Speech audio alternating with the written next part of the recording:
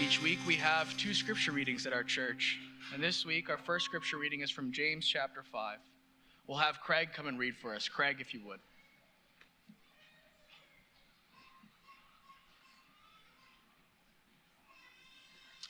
James chapter 5, 7 to 11. Be patient, therefore, brothers, until the coming of the Lord. See how the farmer waits for the precious fruit of the earth, being patient about it until it receives the early and the late rains. You also be patient. Establish your hearts, for the coming of the Lord is at hand. Do not grumble against one another, brothers, so that you may not be judged. Behold, the judge is standing at the door. As an example of suffering and patience, brothers, take the prophets who spoke in the name of the Lord. Behold, we consider those blessed who remain steadfast. You have heard of the steadfastness of Job, and you have seen the purpose of the Lord, how the Lord is compassionate and merciful. If you've been with us for the last few weeks, you would know that we've been in an Advent series where we started with the Annunciation of Christ, where Christ's birth was told to Mary. Then we heard of her response in the Magnificat. And last week, Ben had preached on Christ's birth. This week, we find ourselves the first time where Jesus is in the temple, his presentation in the temple. Before I preach on this, we'll have Leah come and read the passage for us. Leah, if you would.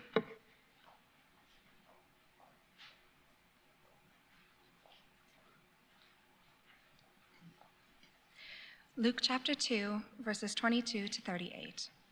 And when the time came for their purification according to the law of Moses, they brought him up to Jerusalem to present him to the Lord.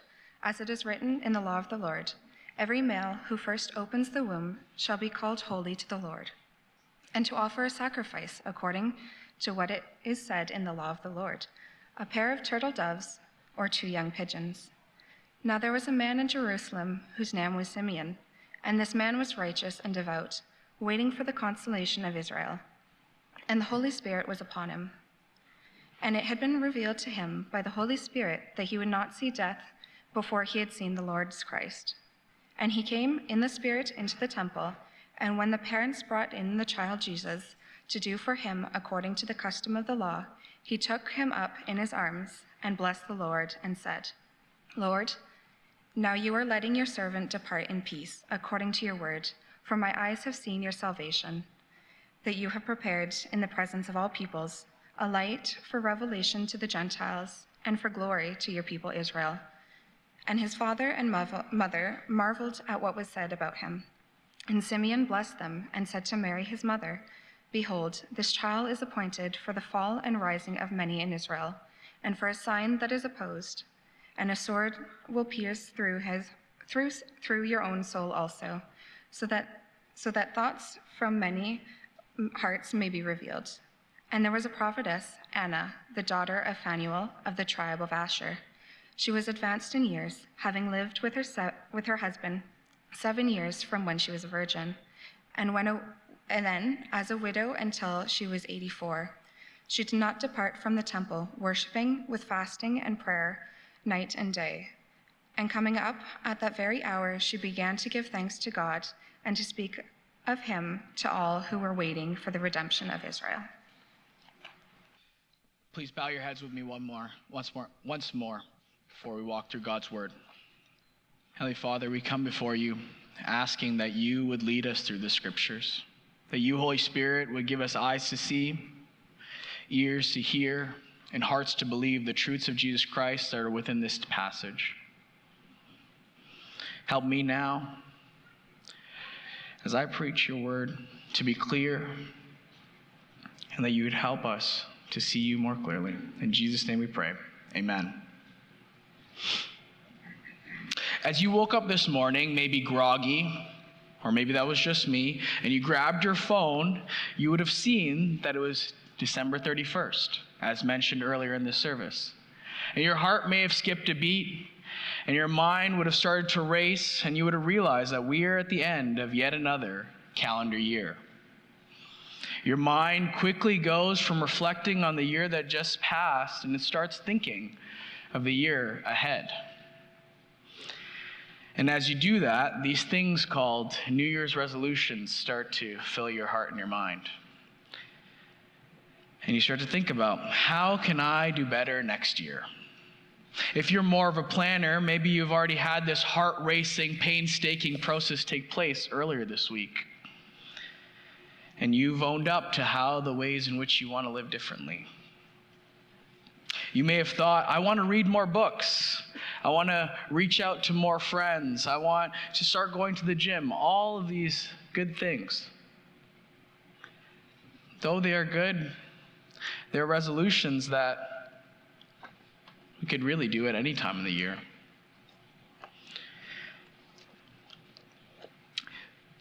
But in this narrative, though it has nothing to do with New Year's, we do see the actions of these characters implicitly have a resolve. They are a people of resolution.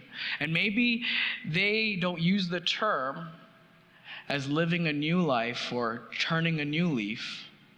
They are resolved, and that resolve is like a steam engine that drives them to live their lives. In this passage, we will see three resolutions. A resolve to obey God in the midst of poverty, the resolve to trust God's promises until death, and the resolve to pursue piety after loss. And so again, our structure is this: the resolve to obey in the midst of poverty, the resolve to trust God's promises till death, and the resolve to pursue piety after loss. These resolutions, in one sense, did change their lives, but in a greater sense, it sustained their lives. And so our first point is this: the resolve to obey God in the midst of poverty. This passage begins with a young couple, Mary and Joseph, entering the temple seeking to obey the law of Moses. Unlike how this chapter opened, as they were obedient to an earthly ruler, now as the chapter closes, their obedience is in accordance to their divine ruler, God. It is likely that Mary and Joseph, after the birth of Jesus, stayed in Bethlehem till this time. And so the passage tells us that they came up to Jerusalem. The time that is told to us in verse 22 is the time of purification. You may be wondering, what time is this? We don't have such an hour on our clock. We don't have such a season. We don't have such a tradition. So what is the time of purification? If you notice, if you have a paper Bible with you, you would see a little footnote, and it would lead you to Leviticus 12, verse 8, which tells us of a purity law that told women to cleanse themselves after giving birth, to be ceremonially clean. If they had a male child, they were to come to the temple after 40 days. If they had a female child, it was double this time, and it would be 80 days. And so we see here that Jesus is 40 days old. The young parents, Mary and Joseph, are likely in their teenage years. And in the midst of that, they still sought to obey God's commands for themselves and for their child. Not only were they seeking to obey the purification law, but the scriptures also tell us of a second law. They also were seeking to obey Exodus 13, which states that the firstborn child should be redeemed and consecrated unto the Lord. The purification of Mary and the presentation of Jesus are commands from the Torah. And despite their poverty, they sought to obey these commands. You may be wondering, Jim, how do we know that they were poor? The fact that the passage tells us that their offering, their sacrifice, was 2 doves or 2 pigeons is the indicator within the passage. In Leviticus 12, it tells us that the purification law should be done with a lamb, and that turtle doves should be a sin offering. But if they could not afford this, it is told that they should offer 2 turtle doves or 2 pigeons. Luke records us only the latter, which gives us clarity that Jesus was poor. He was born into poverty. But that poverty did not hinder the obedience of Mary and Joseph, that Christ would be obedient to all the law. Many commentators seek to make the point that the sacrifices mentioned related specifically to Mary's purification and not to Jesus' presentation. They make the point to state that Jesus was already holy as he was the Son of God, incarnate deity, and that he did not need another life to consecrate himself. And so it is possible that his presentation was simply customary and seeking to still be obedient to the law. Would we see this today, that Jesus was obedient to the laws that he needed to commit in his lifetime, but also the laws that he was subject to, such as being circumcised on the 8th day in verse 21, or in this passage, being presented in the temple as the firstborn son? As I studied that this week, it was beautiful to me to see that Christ is perfectly obedient to the law, even to the ones that he needs others to act upon him. How glorious is this?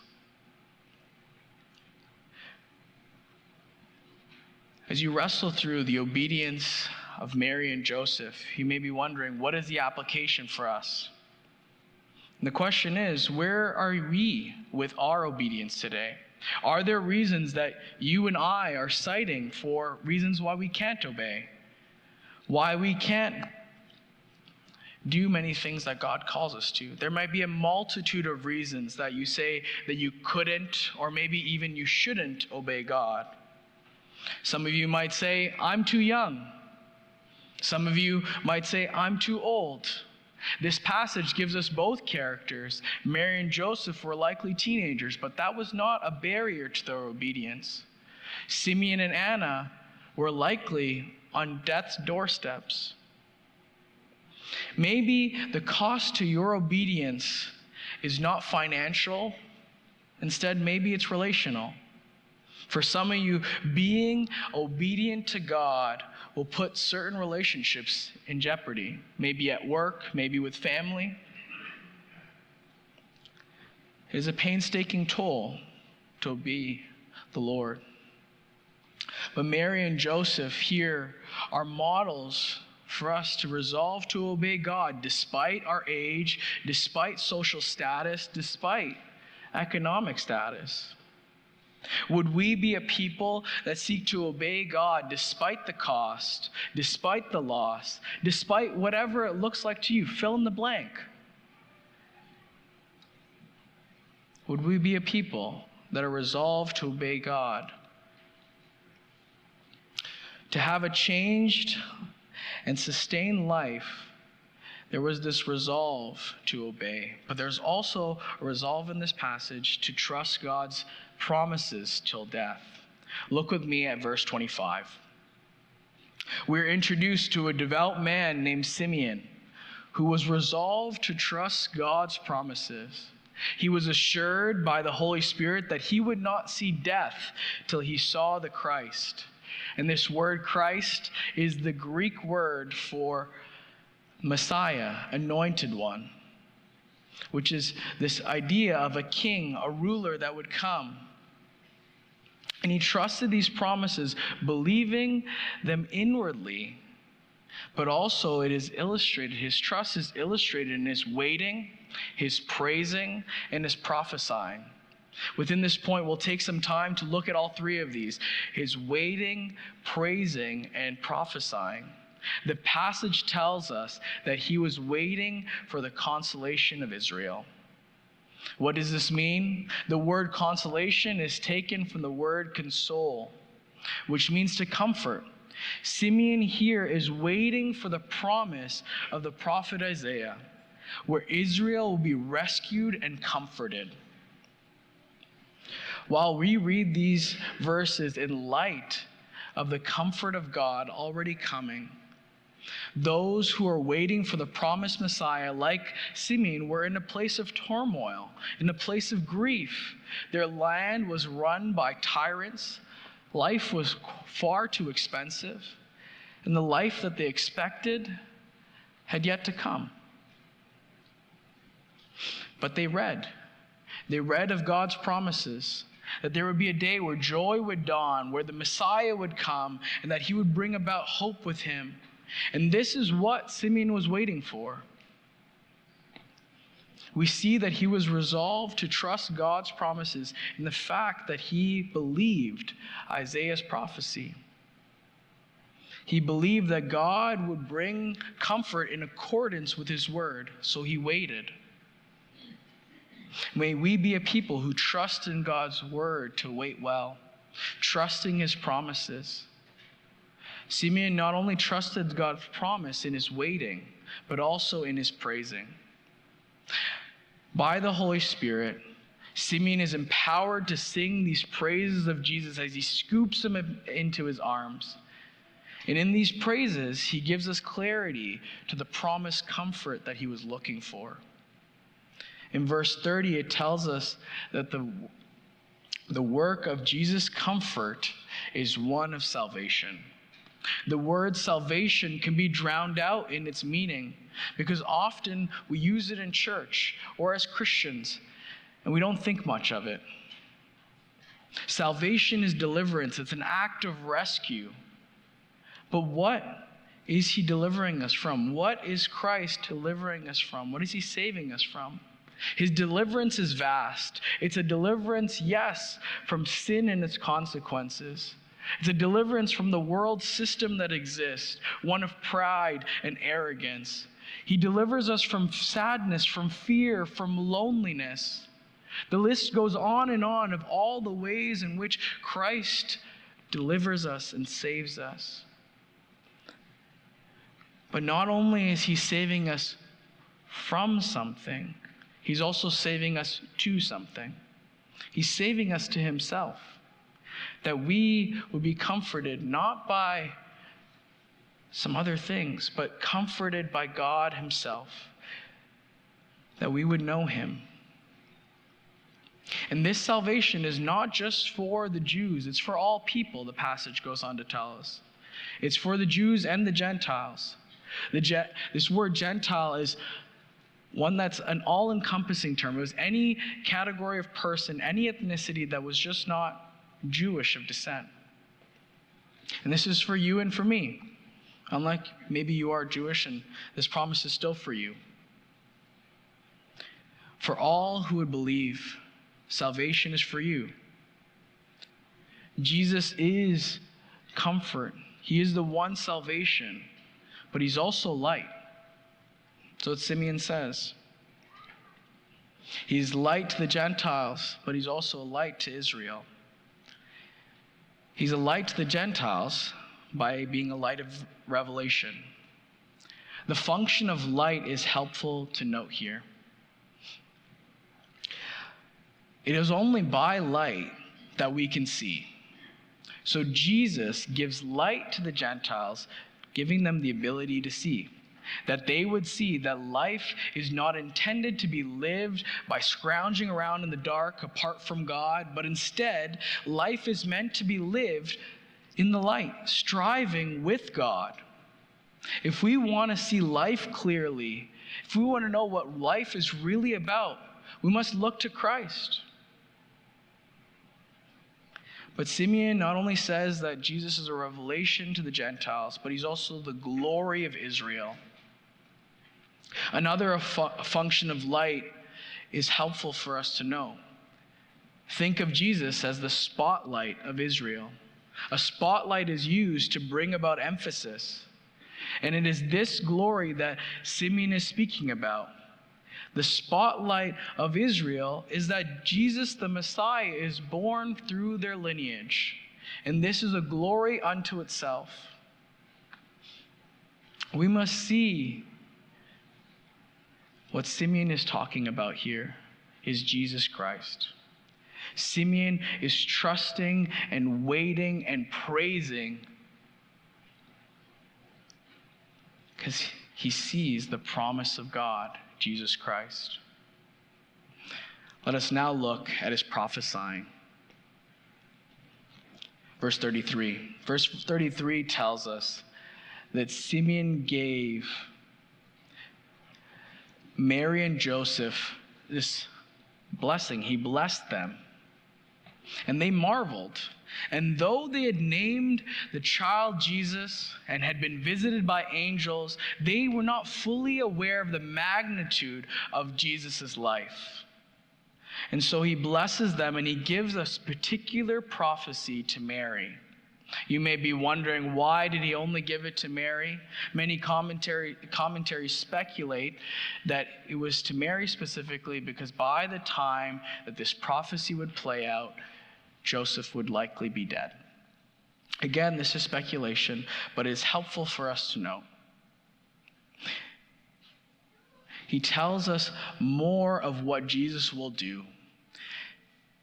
And Tim Keller, in his book, The Hidden Christmas, devotes a whole chapter to these verses. And largely, my thoughts here and my explanation is borrowed from Tim Keller. So let's look at these verses now.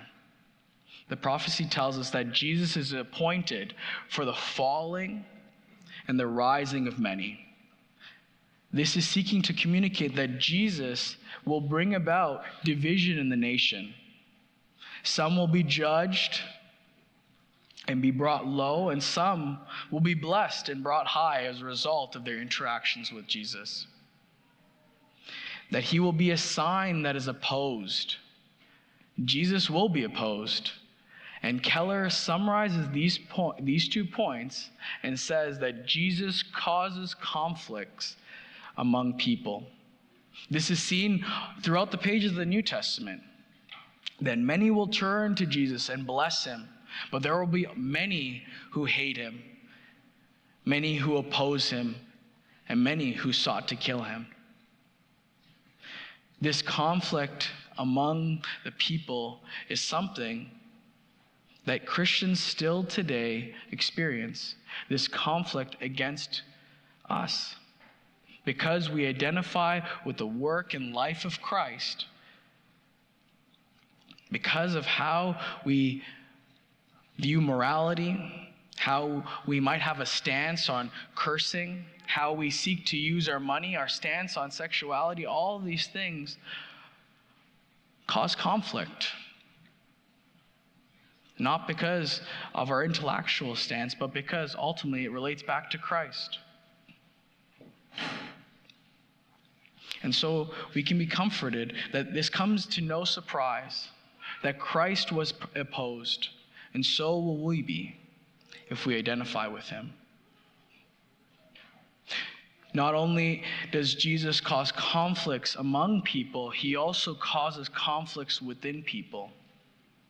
Simeon goes on to say, a sword will pierce through your own soul, and also that the thoughts of many may be revealed.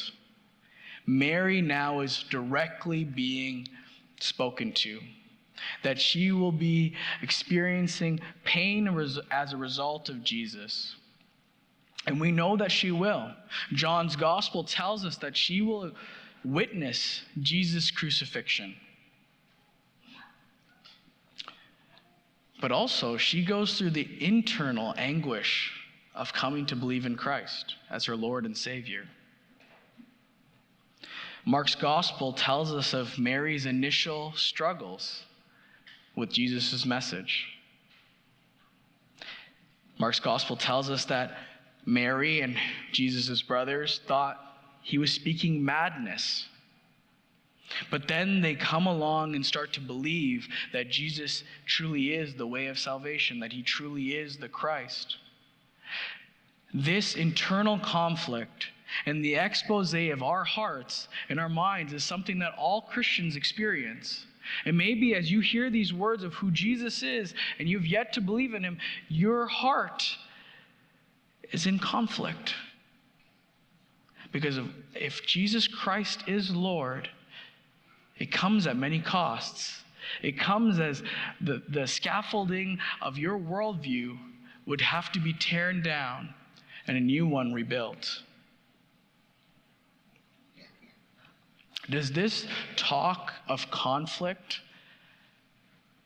is it opposed to the idea of comfort that I spoke about earlier? No, it's not. It's often by pain that peace is achieved. When you think of cleansing a wound with either iodine or with some alcohol or something like that, there is a way in which when the wound is treated, there's initial pain so that it can be cleansed. Or if any of you have seen a therapist, when they give counsel, there's a painful instance where they bring about all the things that hurt you in the past. And it is through that work of experiencing that pain that you can be consoled, that you can be given tactics to know how to deal with the present. Before we can live freely, there is this sense of pain that each of us will go through. Before we can experience comfort, we experience pain. Before we can be healed, we are hurt. And the same is true for the Christian life. Before we can experience joy and forgiveness, we go through the pain of repentance, where we have to accept our failures, our wrongdoing, all the things that we don't want to associate to ourselves.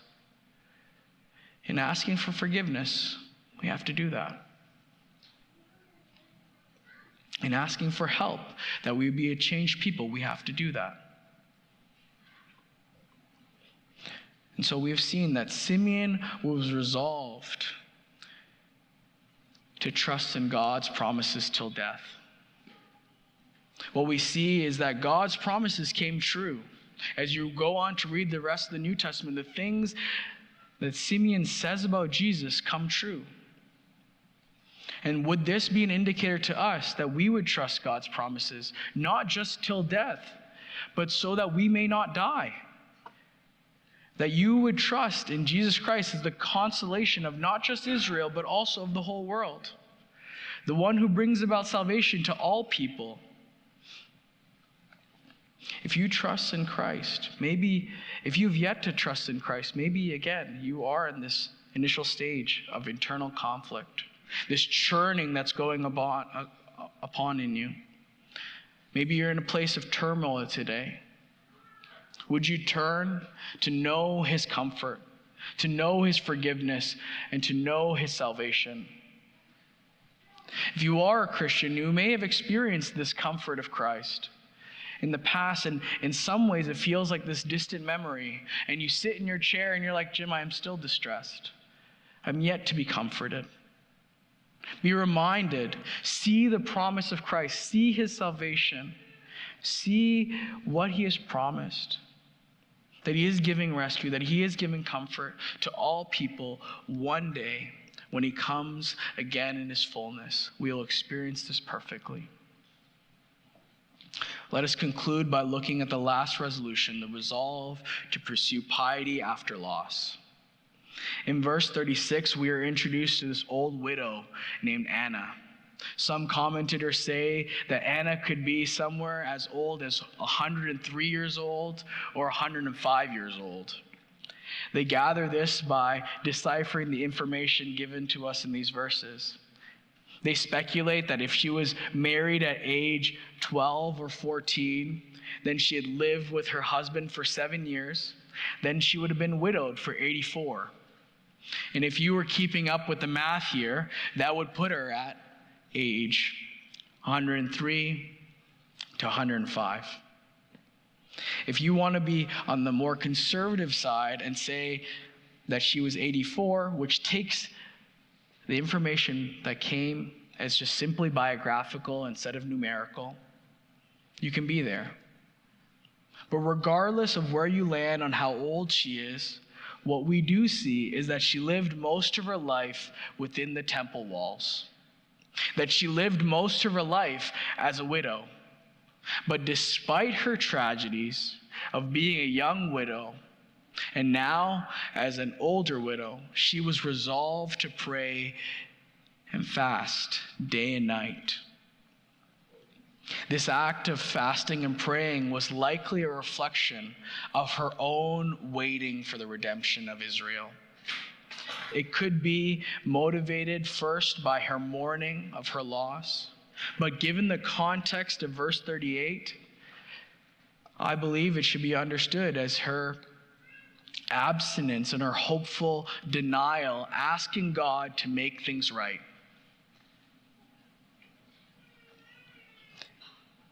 And so at the moment, or at the hour, when Jesus first comes to the temple, she stops from her praying and she turns to proclaiming. We can imagine it, that she would have been on her face crying out to God, and in that moment of when he comes to the temple, she looks up and sees her redemption, her Redeemer.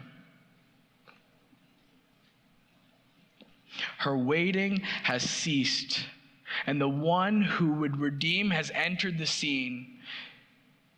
She had no need to keep asking and hoping for it to come. Instead, now she can go about speaking of Jesus to all who are waiting for the redemption of Israel. And because she was a prophetess, we can assume that she was filled with the Spirit, that she knew that this was the Redeemer, and this Redeemer has come to save the world. The term redemption and consolation can be seen as synonyms. Both carry the idea of salvation, but redemption carries the idea of buying somebody back at a price. Anna, by the Holy Spirit, knew that Jesus would buy people back. Not by a sum of money, but by his own life. She might have not known at that very moment by what means this would happen, but she was aware of the results. She was aware that Jesus would gather a people to himself. Jesus redeems us by paying the price for our sins. What is this price? It's the debt of record that stood against us. It's all sin, past, present, and future. But it's also the penalty of sin itself. It's death. Jesus died the death that you and I deserve because of our sin. And instead of allowing us to experience guilt, enslavement to sin, and finally God's wrath, he buys us back. He redeems us and washes us clean, giving us a clear conscience, the freedom to obey, and to be kept to live with God now and forever. Not knowing his wrath, but instead knowing God's mercy, knowing his grace, and knowing his glory. How can you know this redemption? It's not by resolving to do better. The resolutions of these characters are good and admirable, and I implore you to be a people of these resolutions. But it is not by this merit that we get salvation. The Bible tells us it's by grace alone, God's unmerited favor, by faith alone, the belief in Christ alone, the only one who can bring about salvation. This is how we can be saved. So would you trust in him today for the forgiveness of sins, believing in your heart that Jesus Christ is Lord? Because if you don't, that guilt, that enslavement to sin, and the wrath to come is your present experience and also your future. So would you turn to Christ? Would you know his redemption and his salvation? If any of you know Andrew Huberman, he is the Stanford professor who's paving the way into optimized health. He talks much about supplements, how much you must sleep, how many minutes of sunlight you need to get in your eyes a day, when you should drink your coffee so that you can make sure that it takes its peak benefits, all of these good things. But when asked if he does all the stuff that he advocates for, he said, I try to. The reality is that even if we try to keep the law and do all the right things, we can't. The reality is that we will sin, and likely we already have. And so even if you obey like Mary, trust like Simeon, and pray like Anna, that is not what makes you acceptable before God. It is Christ. All of these people in this passage needed salvation. They needed redemption. They needed Christ. And so whether you are resolved or unresolved, Christ's salvation is for you. And what changed their lives was Jesus, and may he change ours too. Let's pray. Gracious Heavenly Father, we thank you for these truths in the Word. We pray the fact that Jesus is the consolation and redemption of all people would be so clear to us as we enter this new year, that we would praise you as a result of this and trust in you as we ought. Help us now to do so. We pray these things in Jesus' name. Amen.